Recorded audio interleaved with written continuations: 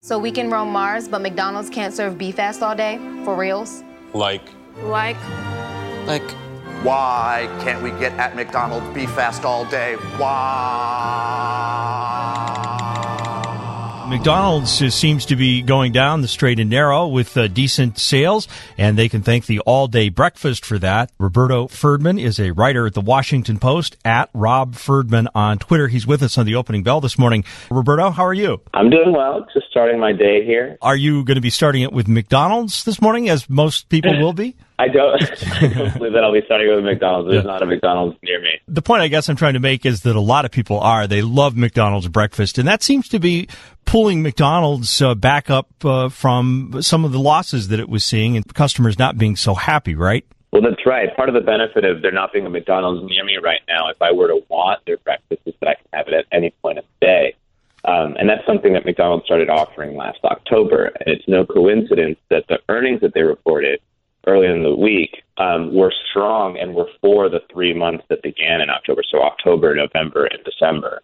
And this is kind of what I called what happens when McDonald's listens to customers.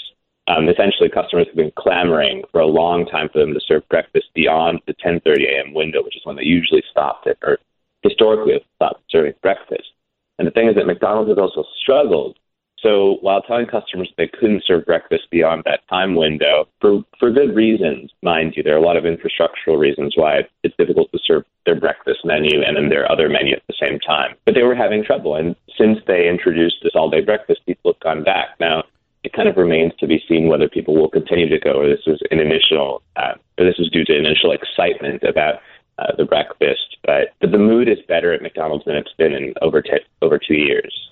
Do you get a sense that McDonald's is willing to listen on a number of fronts from customers, not just breakfast? I think that there's a sense that the new CEO, Easterbrook, who took over in March, is more willing to listen to customers and is more willing to change things at McDonald's. I mean, he already has. He's made promises that include switching to cage-free eggs, switching to hormone-free chicken. He's increased worker wages. He's basically engaged with a lot of issues including of the breakfast that the previous CEO, Thompson, had not. So there is a sense that McDonald's is, I think, listening to a lot of things, and one of them are its customers more than it has in the past. What landmines do you think are in the path going forward for McDonald's? Well, McDonald's is facing a lot of trends that kind of rub up against it. The best example of this is how successful the fast casual sector has been. Now, the fast casual, which is kind of a nebulous term, essentially means new fast food companies that are like Chipotle or like Panera or like Shake Shack that offer fast food, but of what is perceived to be and often is higher quality. They often offer more food that people can feel good about, whether it's because it's better sourced or more thoughtfully sourced, whether it's because they have animal welfare standards.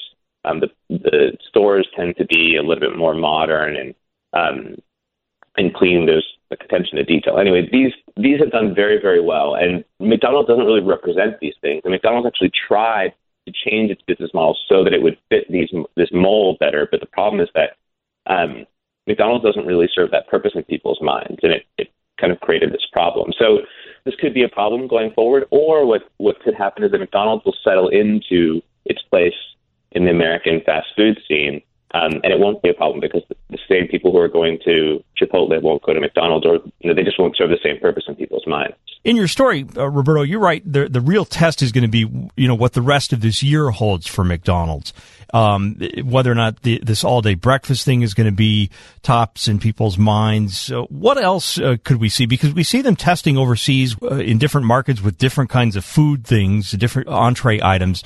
Is that something, too, that we'll see more testing and more reaching out by McDonald's to try new items on their menu? Well, McDonald's has been very good at serving region-specific food. So they serve food specific to India, and India food specific to China, and China food specific to different parts of the U.S. And then they introduce these cult products like the McRib, which I'm sure most people have heard of, if not had. I'm not convinced, though, that they'll introduce these nationwide or anything like that. In fact, it seems like they might be moving away from that direction and doubling down on some of their staples. The expansion of all-day breakfast is an example of that. They might, for lack of a better word, beef up their hamburger offerings. In fact, there's a new type of McDonald's that they introduced, I believe in Japan or somewhere in Asia, that is much fancier. The restaurant is much more modern, and it's kind of more burger-centric. So it's possible we might see, not this year necessarily, but down the road, a rendition of McDonald's that is even more focused on its hamburger offerings. So essentially, I think we might see the opposite. We might see a doubling down on the staples that people go to McDonald's and buy most often.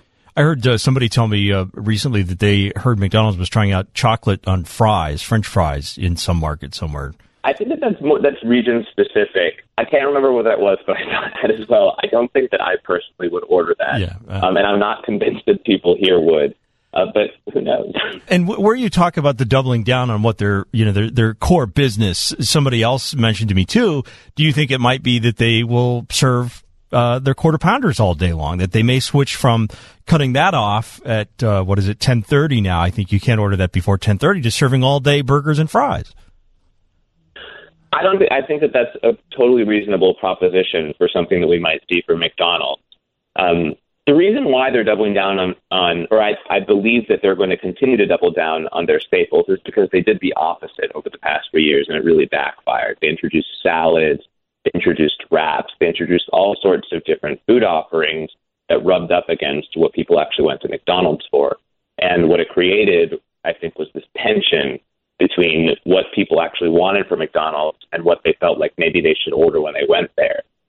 I don't know if that's why traffic and sales fell for 13 straight quarters, which is remarkable, but it certainly contributed to it. Do you see the CEO being given a long leash here, considering how their earnings turned out? Certainly. I mean, it's important to not overreact to the first quarter in almost 2 years in which McDonald's has reported same-store sale increase, which means an increase in sales at stores that have been open for over a year.